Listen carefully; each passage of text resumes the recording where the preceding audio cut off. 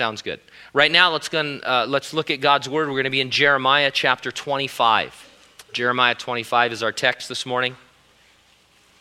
We're going to look at verses 1 through 38. Jeremiah 25, 1 through 38. Yes, we can. The topic, Jeremiah pours out wine to represent the coming pouring out of the wrath of God against sin. The title of our message, Vintage Jeremiah. Let's have a word of prayer. Father, as we approach your word, I pray that we would do it humbly, with open hearts and ears to hear what you have to say to your church. We thank you, we praise you. In Jesus' name, amen. You may think that tending bar is a profession a Christian should avoid, and ordinarily I'd say you're right. But in our text, God called upon Jeremiah to tend bar. He said to his prophet, this is from verse 15, "Take this wine cup of fury from my hand and cause all the nations to whom I send you to drink it." Then down in verse 27, not just drink it, he says, "Drink, be drunk, and vomit," which described my high school weekends. Not happy about that, but I read that and thankful to be delivered. High school, college, that was our rallying cry. Drink, be drunk, and vomit. And sad to think that there was a time when I thought that was, really living. But anyway, cup of wine, it's a symbol of the wrath of God against sin that must eventually be poured out upon unrepentant sinners. Jesus picked up on the illustration of the cup when in the Garden of Gethsemane, just before he was to be crucified, he said to his Father, "If it is possible, may this cup be taken from me." The cup of the wrath of God against sin. The amazing thing is that Jesus took the cup of God's wrath into his hands and he drank it down, we would say, to the very last drop. He drank that cup, and when he did, he drank it in the place of every believing sinner. What about all those who are not saved? Well, they must drink the cup for themselves, meaning that they will die in their sins and be lost forever. What we're going to see in chapter 25 is a people of God who ought to have been announcing to the surrounding nations that God was going to pour out upon them his wrath against sin.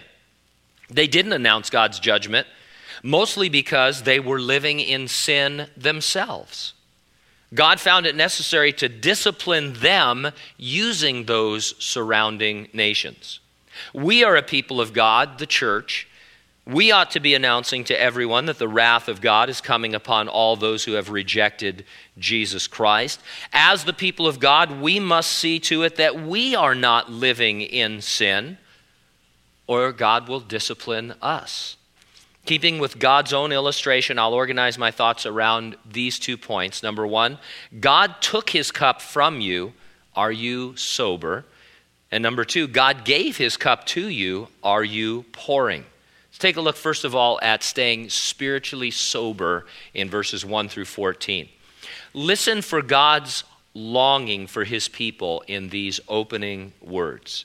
Beginning in verse 1, "The word that came to Jeremiah concerning all the people of Judah in the 4th year of Jehoiakim, the son of Josiah, king of Judah," which was the 1st year of Nebuchadnezzar, king of Babylon, "which Jeremiah the prophet spoke to all the people of Judah and to all the inhabitants of Jerusalem, saying, from the 13th year of Josiah, the son of Ammon, king of Judah, even to this day, this is the 23rd year in which the word of the Lord has come to me.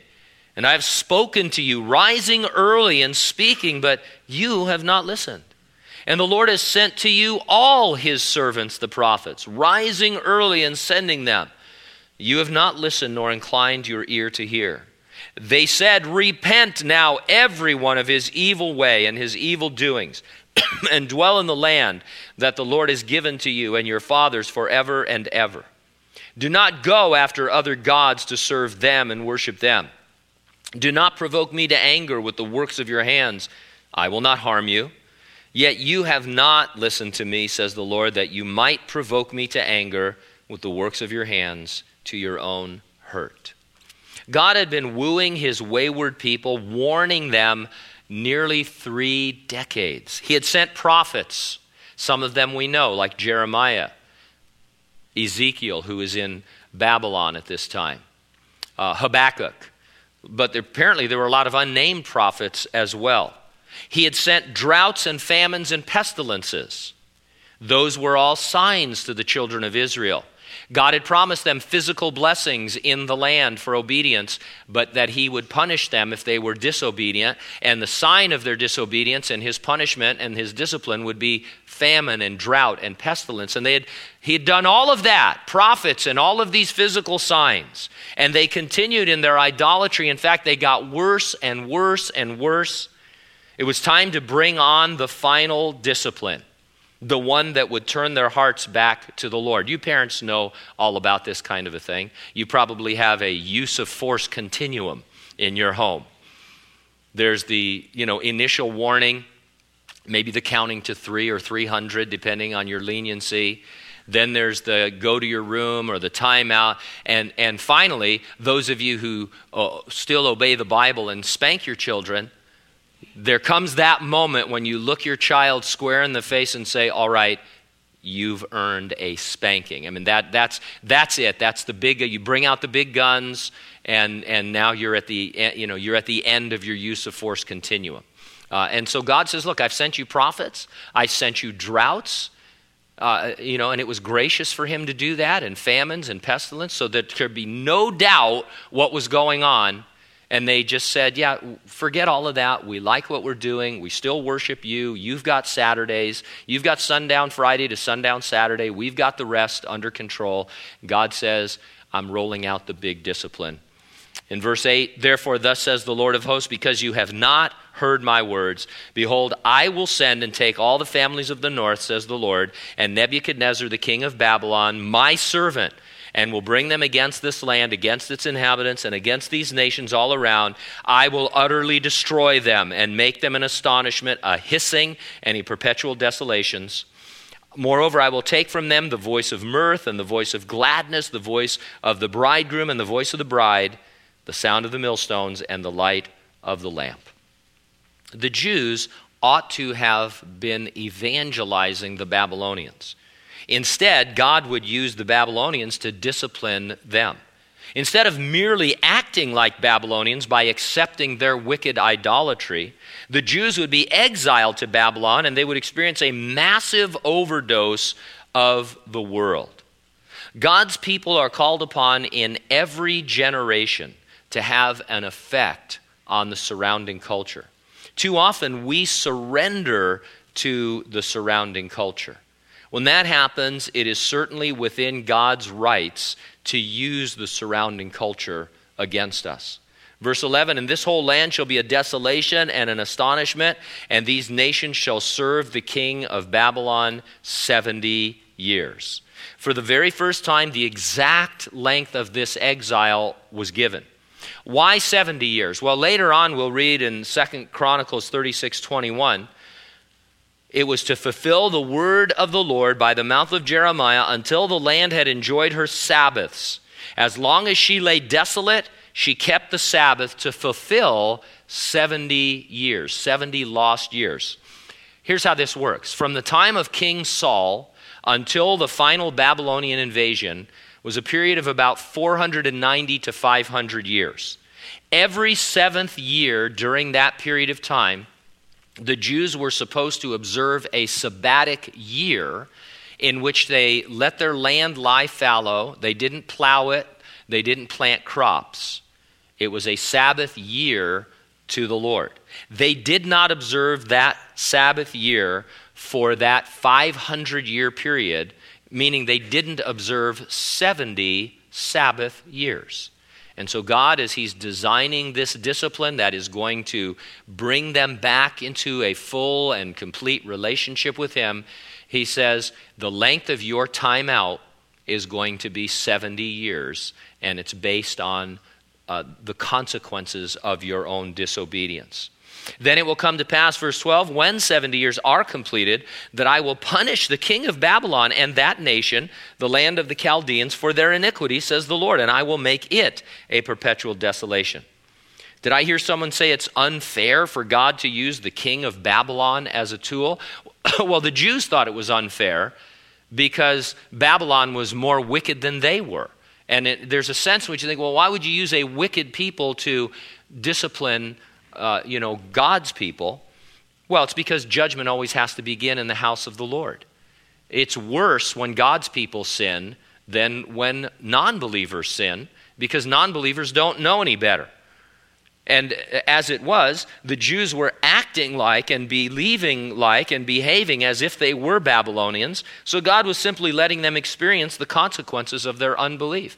You want to live like a Babylonian? You want to have all the Babylonian worldly customs? You want to be an idolater? How about you just go live by the Euphrates River and really experience what this is all about? Some of you have fallen into sin. You hear talk about hitting rock bottom. And essentially it's the same idea. It's like all of a sudden you're surrounded by the consequences of your sin. What seemed like it was going to be glorious and fun at first and maybe was pleasurable for a season, now all of a sudden has destroyed and devastated your life. And so God says, you want to live like a Babylonian? You might as well do it in Babylon and get the full force of it. And some people think, well, this is unfair to the Babylonians. God just raises up nations and uses them and then tosses them away. Not at all, because this provided a great opportunity for the Babylonians. If you're familiar with the book of Daniel, you know that in the middle of the book of Daniel, King Nebuchadnezzar gets saved. He comes to know the Lord through Daniel and through an interesting event in his life where he becomes a wild beast for about 7 years. God humbling him for his pride. And he writes, one whole chapter in Daniel is a tract that he writes and sends out throughout all his kingdom and surrounding kingdoms talking about the God of the Bible. And so it wasn't unfair at all. It was a great opportunity. The Jews wouldn't witness to the Babylonians on their own. So God says, while you're here learning your lesson, I will use you in the way that I intended. And you can see the effect that a people can have on their surrounding culture.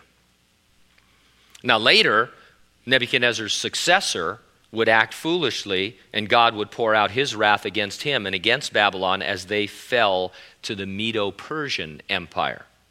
Now, in light of the fact that there is a cup of the wrath of God coming that non-believers must drink for themselves and thereby become drunk, you might ask yourself, I've been delivered from this, so am I remaining sober?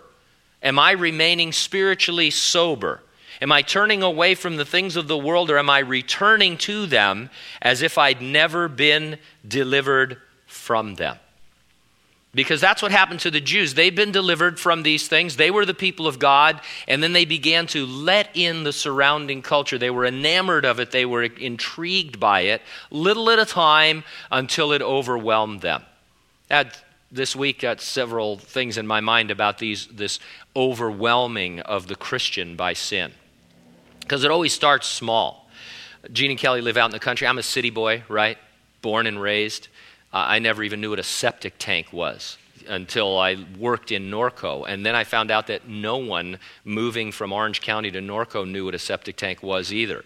And they were always horrified to find out that there was sewage floating in their backyard because they never pumped those things. But anyway, so Gene and Kelly having trouble with their pump, and so their well and with their pump. And so he's talking to the well guy, and one of the things they said to try was to take off the gate valve and let the thing flush itself out and then start it all up again and see if the water was going to run clear. Well, the tank is under pressure, and so Gene calls me. He says, hey, I don't have a monkey wrench big enough. The thing won't move. The valve, I think, hadn't been touched. You know, you ever try and, here's this really neat clean outer valve, and they never move, because they haven't been lubricated in 38 years, and stuff. So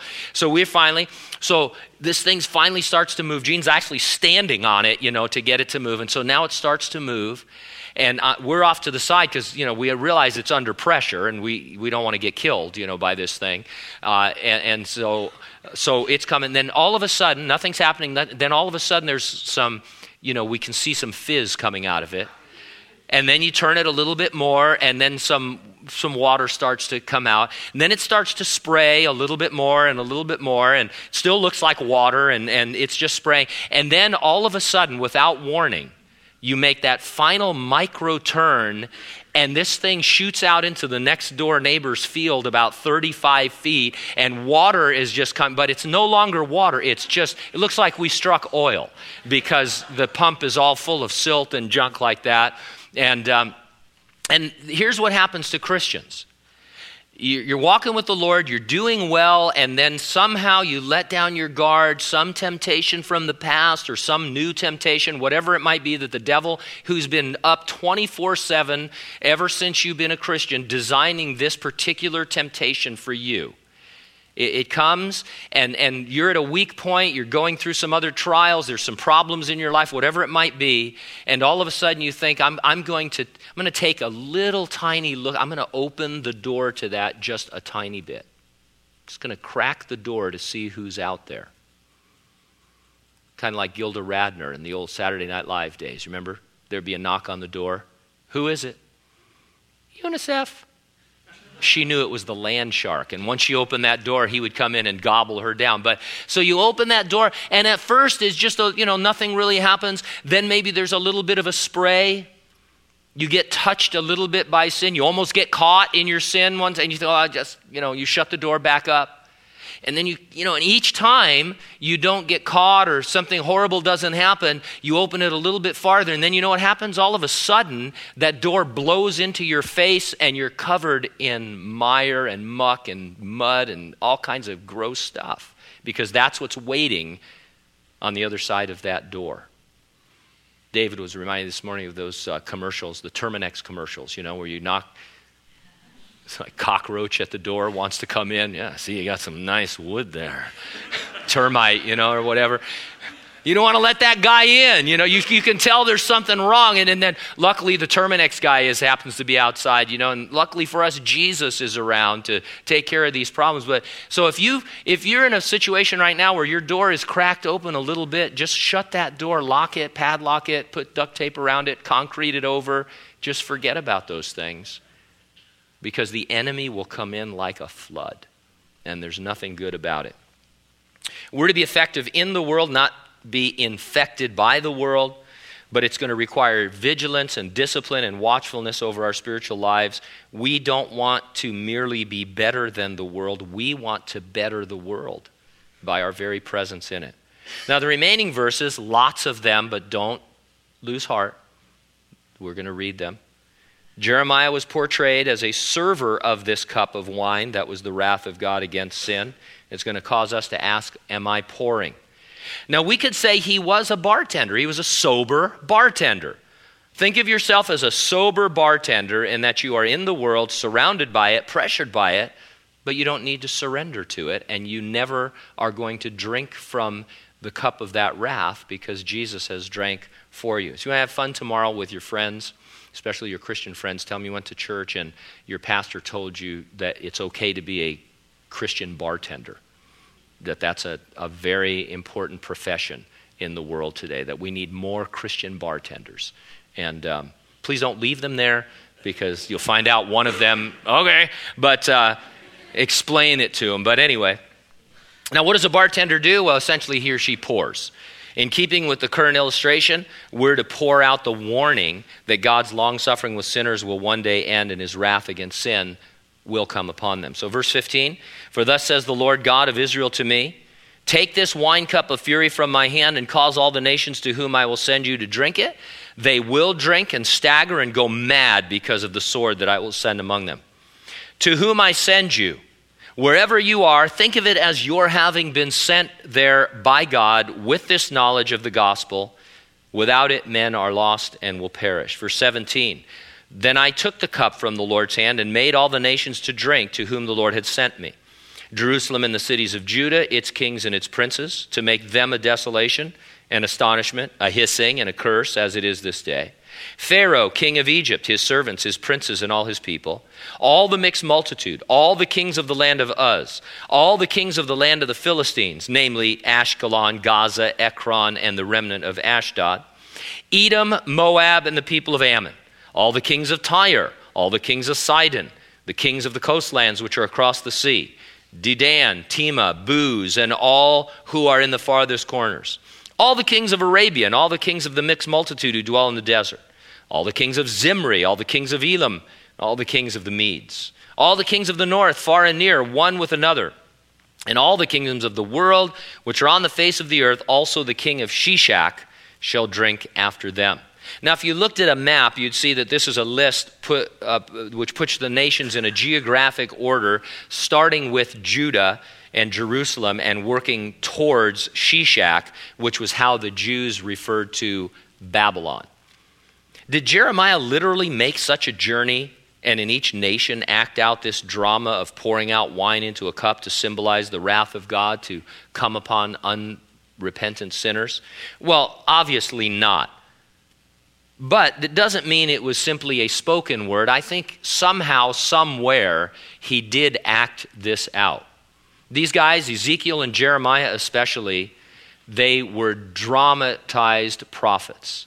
They acted out their prophecies, whether he was going to the potter's house or wearing a linen sash or some of these other images. They acted this out. And so maybe he did it at his house, maybe he did it at the temple, maybe he did it when visiting heads of state would come to Jerusalem. I don't know. But it's essentially the first PowerPoint presentation, because it is the Word of God with power, and it's really a pointed word because he acts it out, and you can see what is happening and get a feel for it. Verse 27, therefore you shall say to them, thus says the Lord of hosts, the God of Israel, drink, be drunk, and vomit. Fall and rise no more because of the sword which I will send among you. And it shall be, if they refuse to take the cup from your hand to drink, then you shall say to them, thus says the Lord of hosts, you shall certainly drink.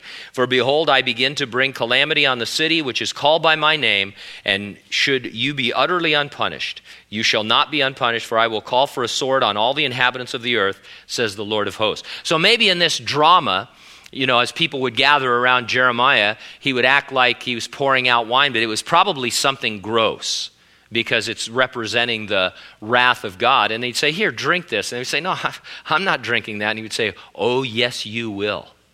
And then he would give this, we would say, punchline and let them know what this represented. Some smug smart aleck might say, I just refused to drink it, but that's not going to be an option. The wrath of God against sin, it's a reality. Just look, he mentions here, I punish my own people. That should be indication enough that I'm not going to let unbelievers get away with sin in general. So if sin, people who I have forgiven, my own chosen people, if I find it necessary to punish and discipline them, what do you think I'm going to do to non-repentant people, non-believers?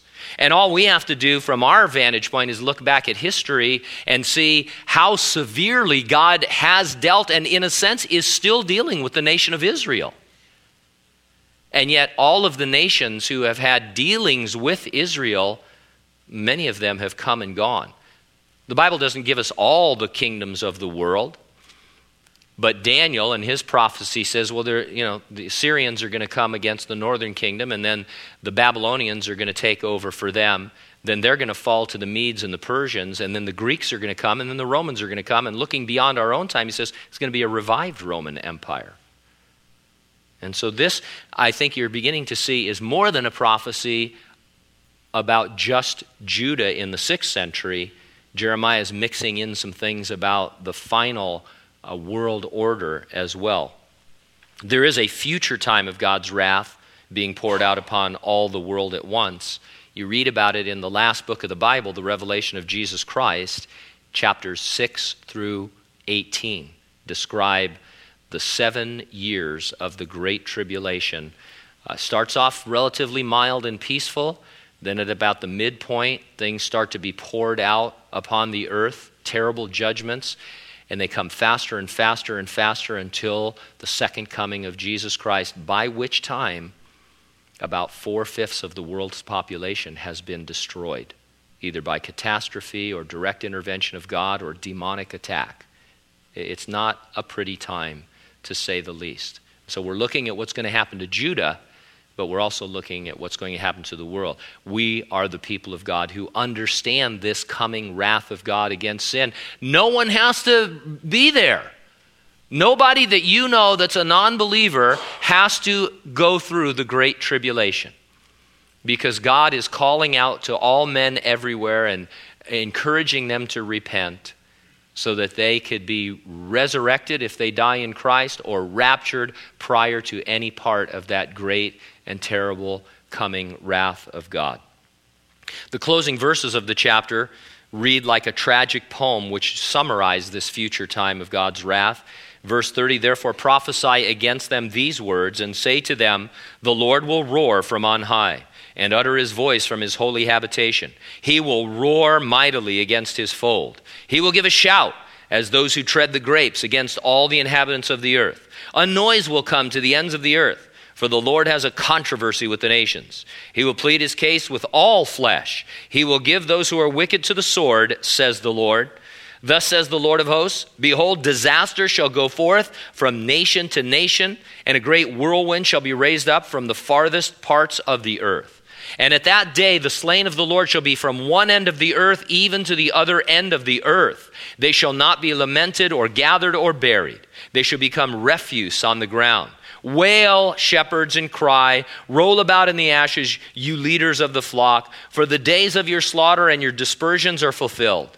You shall fall like a precious vessel, and the shepherds will have no way to flee, nor the leaders of the flock to escape. A voice of the cry of the shepherds and a wailing of the leaders to the flock will be heard. For the Lord has plundered their pasture, and the peaceful dwellings are cut down because of the fierce anger of the Lord. He has left his lair like the lion, for their land is desolate because of the fierceness of the oppressor and because of his fierce anger. History is rushing towards this pouring out of the cup of God's wrath against sin upon unrepentant sinners. And in doing so, during that 7-year tribulation, God is still doing it to call people to salvation so that they might know his Son, Jesus Christ, and eternal life. Meantime, before we get to that, God's wrath is on sinners all the time, in the sense that if they die in their sins, they will perish. Jesus has taken the cup full of the wrath of God and drained it for them. Whosoever believes in him is free from the wrath of God. That freed person, that saved sinner, ought to remain sober to tell others about the coming wrath and the conquering Savior. I can always find something, you can always find something to do rather than sin. When I'm sitting around thinking, should I, being tempted by this or tempted by that, I think, well, maybe I should be serving the Lord. If I've got that kind of time on my hands to be dabbling in this sin, maybe I'm not serving the Lord. A lot of times I think, oh, Lord, I've served you. It's such a tough week. I did this and I did that. I taught Sunday school or whatever it might be, and now I just need some me time. And then that me time is you keep opening that door a little bit more and a little bit more. If you've got time to fool with door number 2, then you ought to be serving the Lord more and more and more, because, man, I'm telling you, you do not want to be caught in that flood.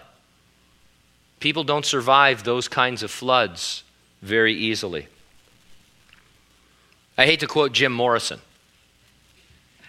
and this is slightly out of the context he intended, but I'd say the time to hesitate is through. No time to wallow in the mire. I'm going to start using that in counseling and see if I get a reaction from people. But that's a good word. It's not, obviously from the Lord, because Jim Morrison was a nutcase, but how many of you know who Jim Morrison was? Raise your hand. The Doors. The time to hesitate is through. Why hesitate in our decision to serve the Lord, to follow the Lord, to walk with the Lord, to be fully committed to the Lord? There's no time to wallow in that kind of mire and muck and mud and puke that sin brings. We need to just avoid that. I'll refrain from saying, come on, Jesus, light my fire. But I was thinking about that. I actually had some fun with that. I think the Lord was, kind of in a comical mood this week with me. Because we do sing, holy fire, burn away my desire for anything that is not of you, but is of me. So maybe we can I'll have the worship team write a new song. Time to hesitate is through, no time to wallow in the mire. Holy fire, burn away. It's a great summary. And so this morning you've learned that you are a Christian bartender. You are a sober Christian bartender with emphasis on the sober. And what you're dispensing is really something that people don't want to drink when they understand what it is. It's the wrath of God against sin. But every unrepentant sinner will drink the full wrath of God unless they believe Jesus has drank it for them in their place, on their behalf, at the cross of Jesus Christ. If you need ammunition about what's coming, we give you all kinds of prophetic ideas every week. We're living in the last days. It's unmistakable. How long, having said that, the rapture could come at any moment. The world could go on for another day, another decade, another 100 years. That's all in God's timing, because one day is as 1,000 years and 1,000 years as one day to the Lord.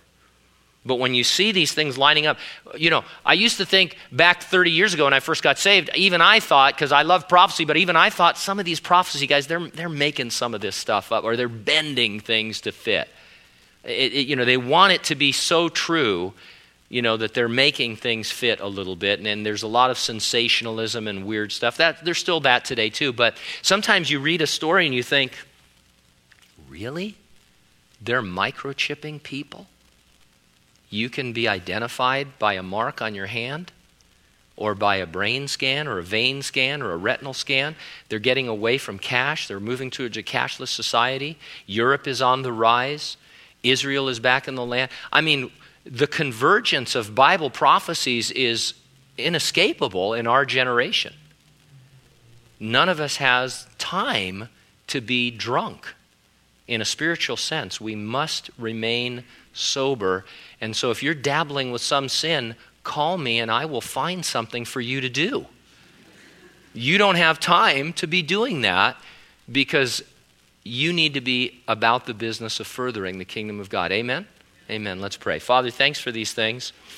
What a rich vein of exhortation this chapter in Jeremiah is. We've had some fun with it, Lord, mostly so that we could remember some of the main points. And they're profound, they're deep, they're meaningful. I know every one of my brothers and sisters in here, Lord, wants to be on fire for you, wants to be pouring out their heart to you and for you and ministering. I also know how easily we fall into temptation and sin, the weights that so easily beset us, Lord. And I pray that each of us in our own way would shut those doors, shut those windows, plug those cracks, whatever we want to say about it, and just be renewed and refreshed in serving you. If nothing else, Lord, when we're tempted to sin, that we would just say no and just start to pray. Serve you through our prayers, praying constantly. May we see you affect our lives, our families, our society, our world. Until that day, your trumpet calls us home. We thank you and praise you in Jesus' name. Amen.